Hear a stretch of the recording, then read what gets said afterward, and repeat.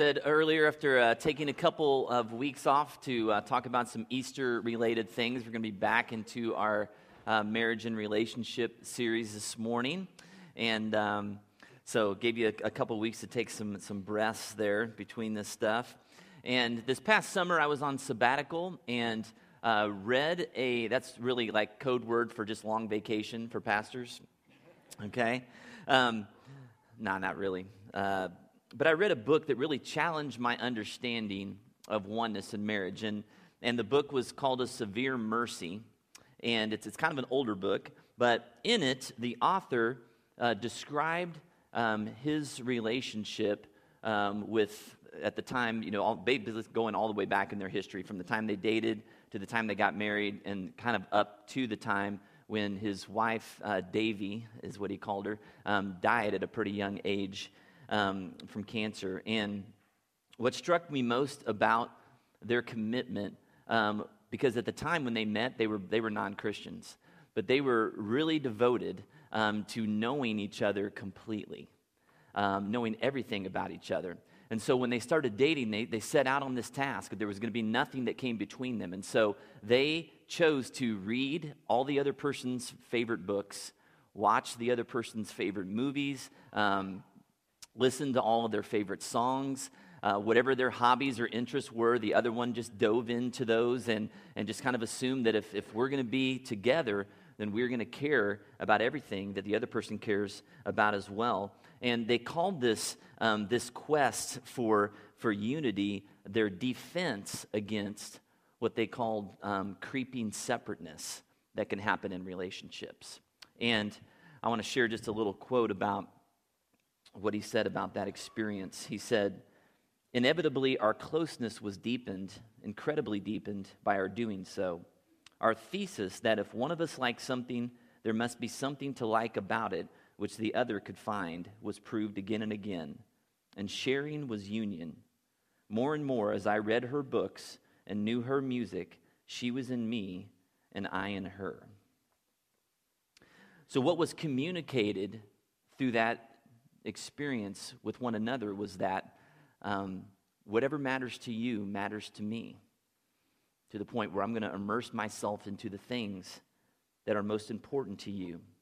I want you to open your Bibles up to Genesis chapter 2, right in the very beginning of the Scriptures.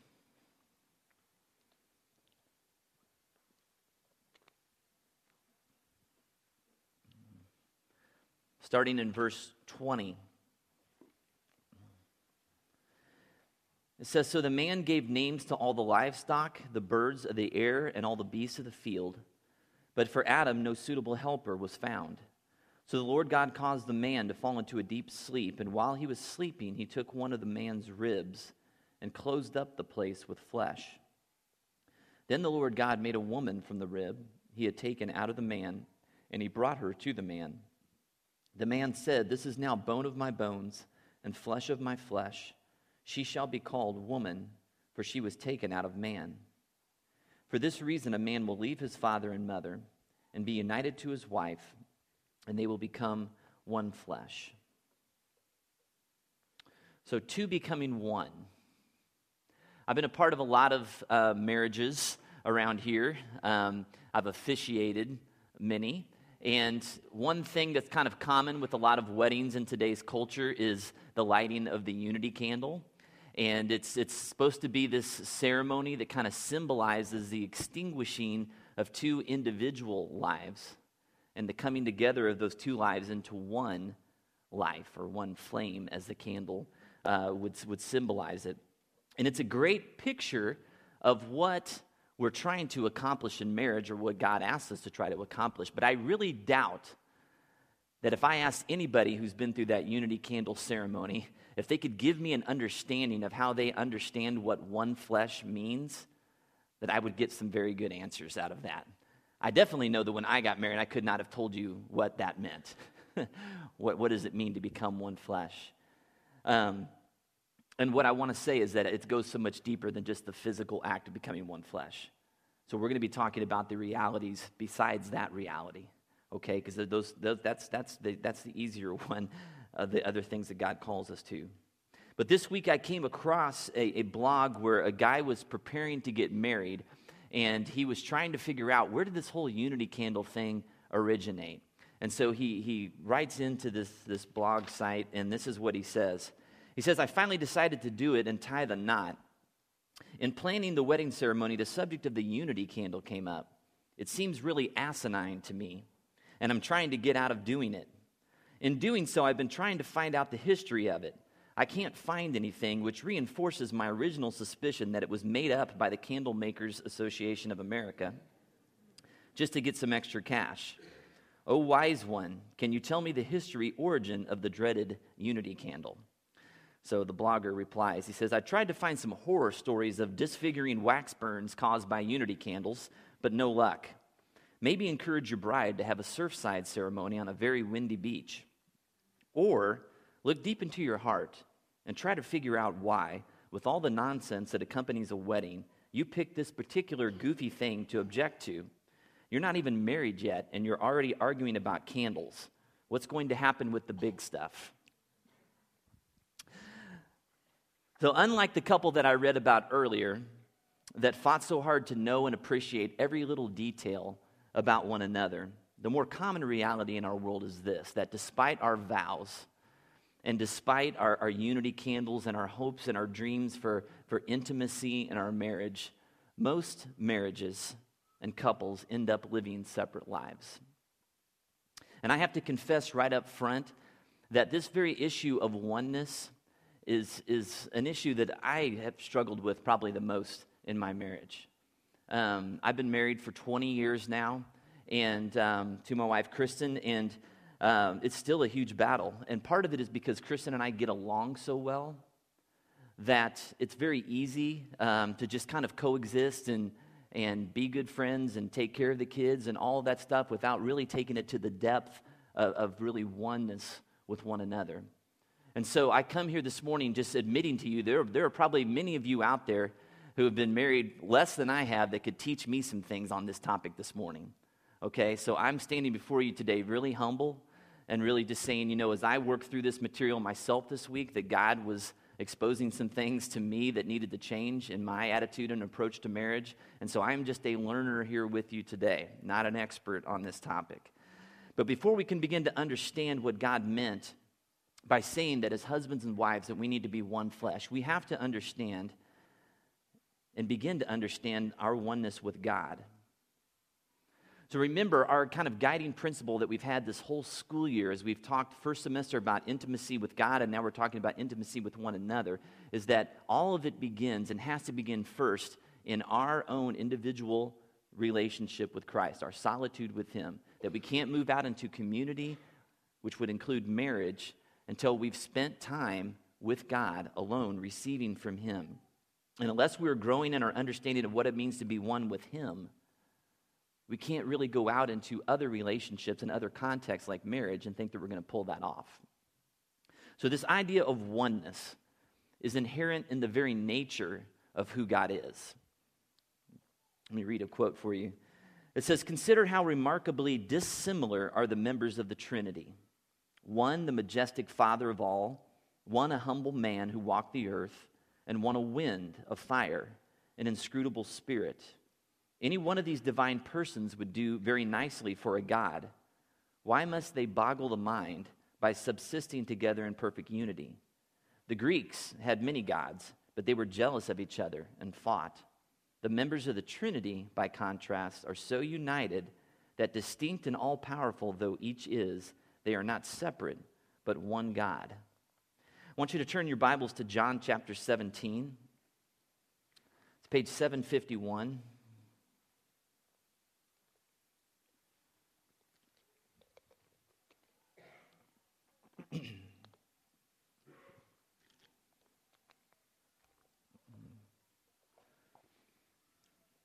John chapter 17, we're going to start in verse 20. And this is when Jesus is in the garden. He's just getting ready to be arrested. And so this is kind of his last, time of really intense prayer before he goes to the cross. And so starting in this section, he's praying for all believers who would come after him. And he says this, "My prayer is not for them alone." He'd just been praying for his disciples. But he says, my prayer also is for those who will believe in me through their message, that all of them may be one. Father, just as you are in me and I am in you, may they also be in us, so the world may believe that you have sent me. I have given them the glory that you gave me, that they may be one as we are one, I and them, you and me. May they be brought to complete unity, to let the world know that you sent me and have loved them even as you have loved me. So God's very nature is oneness. Okay, Jesus is saying, God, you and I are one. And then he invites us into a relationship with him. And as we are invited into this relationship, we are then grafted into that oneness as well. So now this picture, this image of the God and his oneness with the Holy Spirit and the Trinity, he says we get to be a part of that in relationship with him. We become one with God. And then he says, I command you then to be in complete unity also with all other believers. So this whole thing is all about oneness, okay? The Apostle Paul described our oneness with God in a few different writings. In the book of Galatians, he says, I have been crucified with Christ, and I no longer live, but Christ lives in me.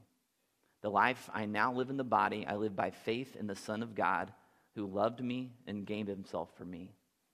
And in the Colossians, he says, for you died, and your life is now hidden with Christ in God. So he's saying that when you come into relationship with him, your old life, who you used to be, is dead. And you are now this new person, this new reality. Let me explain it like this. It says, from the moment a person first believes in Christ, he is united to God in spirit. Yet it's the work of a lifetime to fully realize this oneness in daily life. How important is this realization? All important. I venture to say that the whole of the Christian life rests upon the reality of our oneness with Christ. As Paul put it, I have been crucified with Christ, and I no longer live, but Christ lives in me. To become a Christian is to do away with oneself, so that another, a new self, united to Christ, is resurrected in its place. This resurrection or new life is made possible precisely because of the phenomenon of union. The very word marriage means a joining or uniting of two things. Okay, if you're going to be married to something, you're joined or united to it.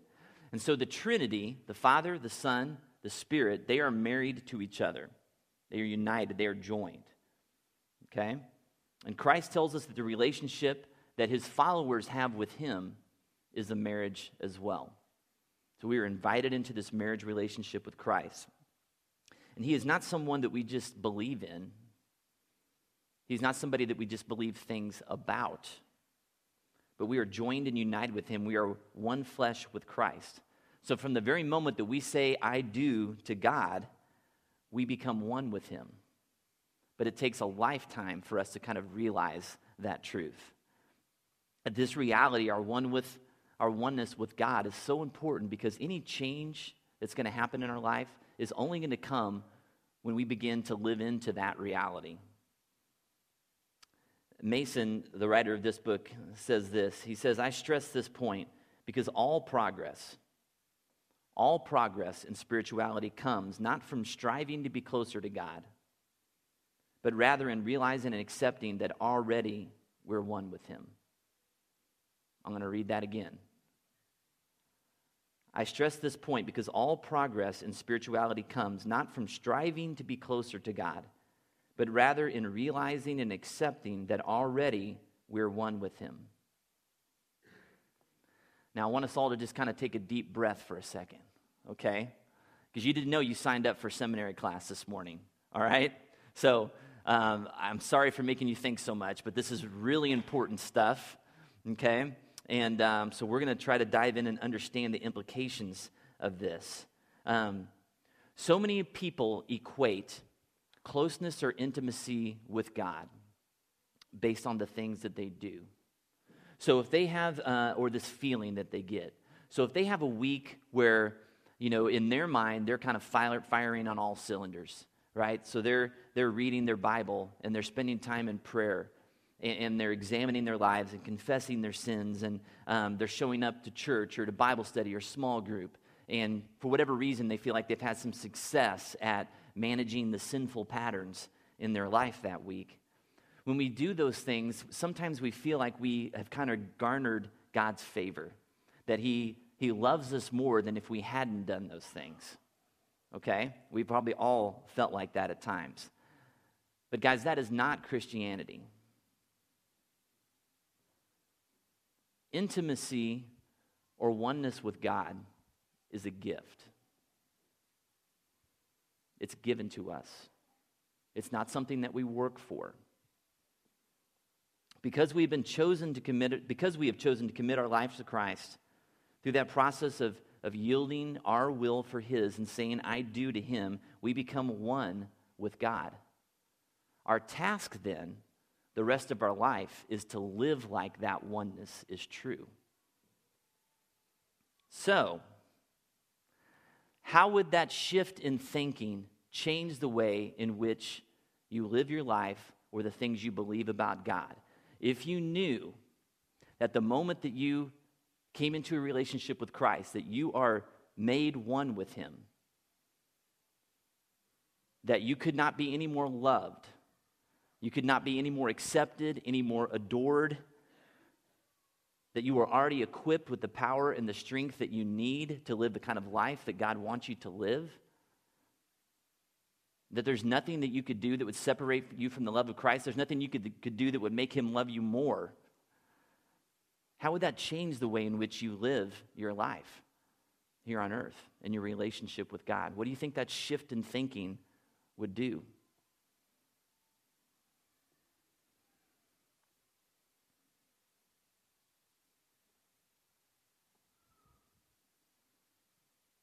If you woke up in the morning and your goal was not to strive to be one with God, but to realize that you already are, how would that change the way that you live and interact with God?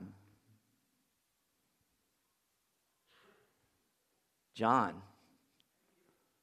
think it takes a lot of the pressure off of how we misconstrued what relationship with God looks like. As we've been learning about this relationship with Him and with others, it's less about what we do. I think it's more importantly, and the focus is always, and should always be, more importantly on how you're processing and how you're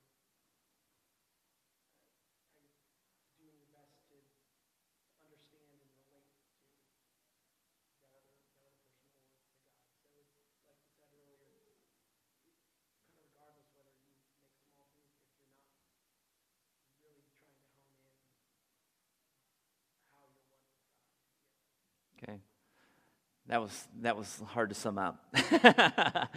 But basically, that we spend more time maybe trying to understand and process that reality of what that really means for us, as opposed to striving to figure out, how do I do a bunch of stuff to get God's acceptance? Okay? Any other thoughts on that? I realize we're treading in deep waters this morning. Yes. You're going to screw up. So when you do screw up, you're not going to, if you realize that that's not holding you back, you're not going to beat yourself up too much. Or that your oneness with God isn't predicated on whether you screw up or not. Yeah. Right? So Yeah. when you're still going to strive, but when you do screw up, it's not like, oh, well, it's all over because I've lost God's favor. Okay. Good. Yeah. So then that becomes a very fine line that we walk, to not just think, well, then I can just do whatever because He's just going to accept me and love me, right? So, yeah, but realizing that, yeah, if we do screw up, it's not the end of the world. He knew we were going to begin with. Other thoughts? Yeah, Eric? I think for me, one thing is when I go through problems in life, sometimes it's easy for me to start thinking very selfishly, God, why are you doing this to me? God, why are you doing this to me? And kind of embrace that oneness with God is really kind of drives home that God is going through it with you. Mm. God doing it for Himself in some sense. Yeah, instead of having this view when life is difficult or we're going through trials and saying, God, why are you doing this to me? We have this understanding that if we're one with Him, that He's right there with us. He's enduring the same pain with us. He's in it, right? That's great. Good. Yeah, Devin. I would think it would take out, or try to take out all these kind of highs and lows, where we're really excited because we did really good, and then we're really depressed because maybe we didn't do so good. Kind of be this roller coaster, Yeah. where an understanding of that should give us kind of solid ground to stand on. Mm-hmm. Yeah. An understanding of our oneness and acceptance of God takes out the highs and lows of the extremes that we get because we base so much on our performance, that we can rest in that sense that we are one with God. For me, the thing that came to mind with me is if I really believe I'm really one with God and that I have access to everything that He has, I have access to His power and His strength in my life, then I can't sit around with this defeatist attitude that I can never change or that I can never overcome this or that. I have the power of the living God inside of me, and if I believe that, nothing's impossible for Him. So I can't make excuses. I can't be defeatist and say that's never going to happen. I can't look at other people who are followers of Christ who are struggling and say, well, they're just never change. Not if I believe that the God of the universe is in them, that they're one with Him. Okay, so it totally would radically shift the way that we see life, see ourselves, see the world, see other people. Okay, so God is one, Father, Son, and Spirit. And in Christ, we are one with Him. And when we most realize and embrace that reality is when we're going to see the biggest growth and change in our life. So now with that foundation in mind, not that you're actually living that way, but that maybe you have the beginnings of an understanding if that's what we're striving for, we're going to try to convert over into the topic or the arena of marriage and see how this applies, okay? So let's take a look at Matthew 19. Haven't you, he replied, that at the beginning of the creation, haven't you heard, I think is what's supposed to say, that at the beginning of the creation, God made them male and female and said, for this reason, a man will leave his father and mother, be united to his wife, and the two will become one flesh. So they are no longer two, but one flesh. Therefore, what God has joined together, let no one separate. From the moment you stand before the minister and you say, I do, you become one with your spouse. It's not something that you only get over years of striving and trying to, get to know each other and really think alike and all that kind of stuff. It is a gift granted to you the moment that you stand up there in that altar and you make that commitment. God says, in my eyes, you are one. That is a reality. Take a look at this quote. It says, oneness in marriage, as with God, is not a skill to be mastered. Rather, it's a phenomenon to be marveled at with increasing humility and gratitude. In Ephesians 5, which we've been spending a lot of time talking about during this marriage series, right after Paul quotes that verse that we looked at in Genesis 2 that tells us that the two will become one flesh, he says this. He says, this is a profound mystery. Isn't that the truth? That's why this dang sermon was so hard to write this week. How do you put into words a profound mystery? It's not easy, all right? And I probably made a pretty poor attempt at it today. But all of it is the oneness of the Trinity, the oneness that we have with Christ, the oneness that we have with our spouse, all of it is mind-blowing and hard to fathom and grasp, especially then what the implications of that is and how to live if that's the truth. But here's the deal. We can never understand the one flesh reality with our spouse if we don't first understand that we are one with God. We have to get that first. And so again, it always comes back to our individual relationship and understanding with God. If we don't go there first, we're not going to be able to pull it off in marriage. It is there that we practice in that one time with God, our solitude with Him. We practice learning from Him and receiving from Him what we know is true about us, what God says is true about who we are, so that when we enter into other relationships and marriage relationships and friendships, we're not seeking our identity in them. We've already got our identity because we've spent time with God and listened to Him telling us who we are. Okay? That's why that's so critical. If we really live in this reality that we are already one with our spouse, then how will this look? How will it play out? Let me read this. This was really interesting. What strange advice this is, that to be at peace with our spouse, we should simply be at peace. Yet this is all the advice the Bible offers. Over and over we hear, be at peace with each other. Don't quarrel. Get rid of anger. If only we could grasp who it is we're yelling at, picking at, berating, manipulating. If only we could remember who lies in the bed beside us or looks back at us across the breakfast table. It is, or might as well be, ourselves. Paul says exactly this in Ephesians 5:28 and 29. He who loves his wife loves himself. After all, no one ever hated his own body, but he feeds and cares for it. How can I be bitter with myself? Or be frustrated, or filled with hate or impatience? Would I treat myself the way that I treat my spouse sometimes? It's easy to have those kinds of feelings toward your spouse when you're living as if you're two separate individuals. But if you see yourself as one, you would never want to treat yourself the way you treat your spouse sometimes. You see, here's the hinge point, guys.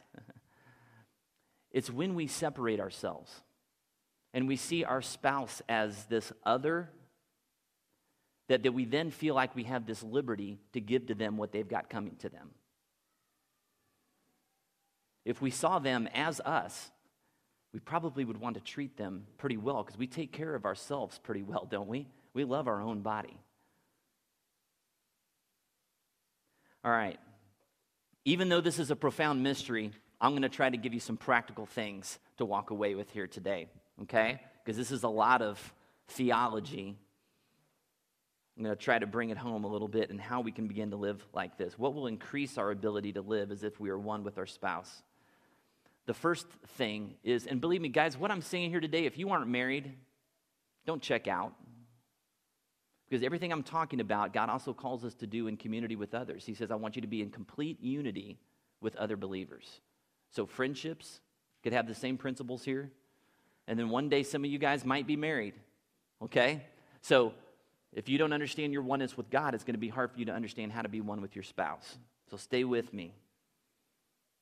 The first thing that we're going to look and focus on to help with this oneness is a shared time of prayer.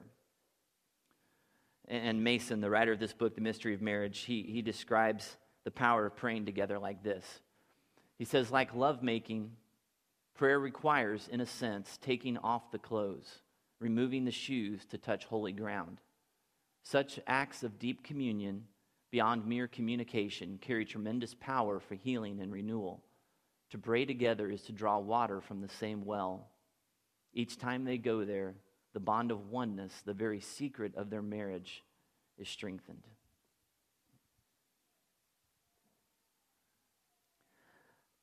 I find it impossible to stay mad at somebody that I'm praying with. When I bow my head and I come before God with somebody who I have a strained relationship with, and in doing that act of humility, the thing that I'm communicating and I'm remembering is that God has mercy on me to a level at which I don't deserve. So as I come before God and that reality is at the very front of my mind, then it becomes impossible for me to look at this person who I have a strained relationship with or I'm struggling with and to say, well, I want that from God, but I'm going to deny that to you. I'm going to keep being bitter. I'm going to keep harboring unforgiveness. We can't do that if we ourselves want to receive that from God. Couples who understand this truth will fight to come together when they least want to. When our spouses hurt us, the last place that we want to be with them is in a vulnerable place of prayer. It's not going to feel good. What we would rather do is retreat to our corners so that we can be justified in our actions and continue to act like we're two individuals. That passage that we looked at in Genesis 2 says, a man will leave his father and mother, and then the King James Version says, and cleave to his wife. And that word cleave has two meanings. And we talked about one of those meetings about 2 months ago when we began this series, and we talked about the fact that marriage is a covenant relationship as opposed to a consumeristic relationship. And we defined the word cleave at that time as being glued together, an inseparable bond. Okay, that's a picture of what cleaving to your wife, your husband is. It's an inseparable bond, okay? There's a second meaning of that word cleave that we're going to talk about this morning, and that second meaning is this: to pursue hard after. Now, you can probably remember that time when you were dating and it felt like you were pursuing hard after this other person. But God says, I want you to continue to pursue hard after them. We don't just stop because we got the ring on the finger, right? And especially when it comes to this arena of prayer, because this is such a battle for us, that we would pursue hard after that, because God knows. God knows the healing and uniting power that prayer has. But guess who also knows it? Satan. And the last thing that the enemy wants us to do is to humbly come before God and to pray together. And so he is going to make it so that it's the last thing that we want to do when we're struggling, or even when things are going well, anytime. So that's the first practical step, is praying together. That's going to help you grow in oneness, okay? The second practical step towards oneness is to extend unconditional love to your spouse. That same unconditional love that we want from God. That unconditional love that God gives us that says this: it accepts us just as we are, without judgment, without criticism. It doesn't say that we have to do anything to earn it. We don't have to change in any way for God to continue to unconditionally love us. He loves everyone unconditionally, whether they're a Christian or not. Okay? How is it that that very love that we desire so deeply from God, we are willing to deny the person who we say we love more than anyone else on this earth? And we place conditions on our love and that relationship. The old hymn, "Come Thou Fount of Every Blessing," contains the line, "Prone to wander with an A, prone to wander, Lord, I feel it, prone to leave the God I love." You see, our natural inclination is less towards oneness and more towards increasing separateness. We are prone to wander. Oneness requires so much vulnerability that we resist it. I want to leave you with this quote today. There's a secret resentment of the demands of marriage, a reluctance to give away any more than is absolutely necessary. There's a constant temptation to pull back from the full intensity of the relationship, to get along on only the basic requirements. But set against this is the constant challenge to give more and more of oneself at deeper and deeper levels, and to see in one's partner a most abundant and perfect channel for the outpouring of the grace of God into one's life. Guys, the purpose of marriage is to reflect the glory of God. And so in marriage, we have this opportunity to reflect the oneness of God and to reflect the oneness that we have in relationship with Him to a fallen world around us. It's a reality that God says is already true.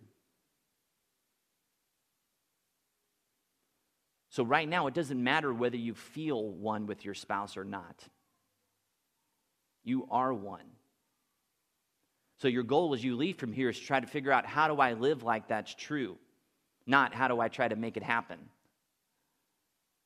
You understand the difference of what I want you to do as you walk away from here. When you pray this week, I want you to pray, God, help me to realize that I am already one with my spouse. How do I live into that oneness? Because when we do that, guys, when we get it, it is a testimony to the world. That's why God wants us to be married. And He says that that's a great relationship because it mirrors His oneness.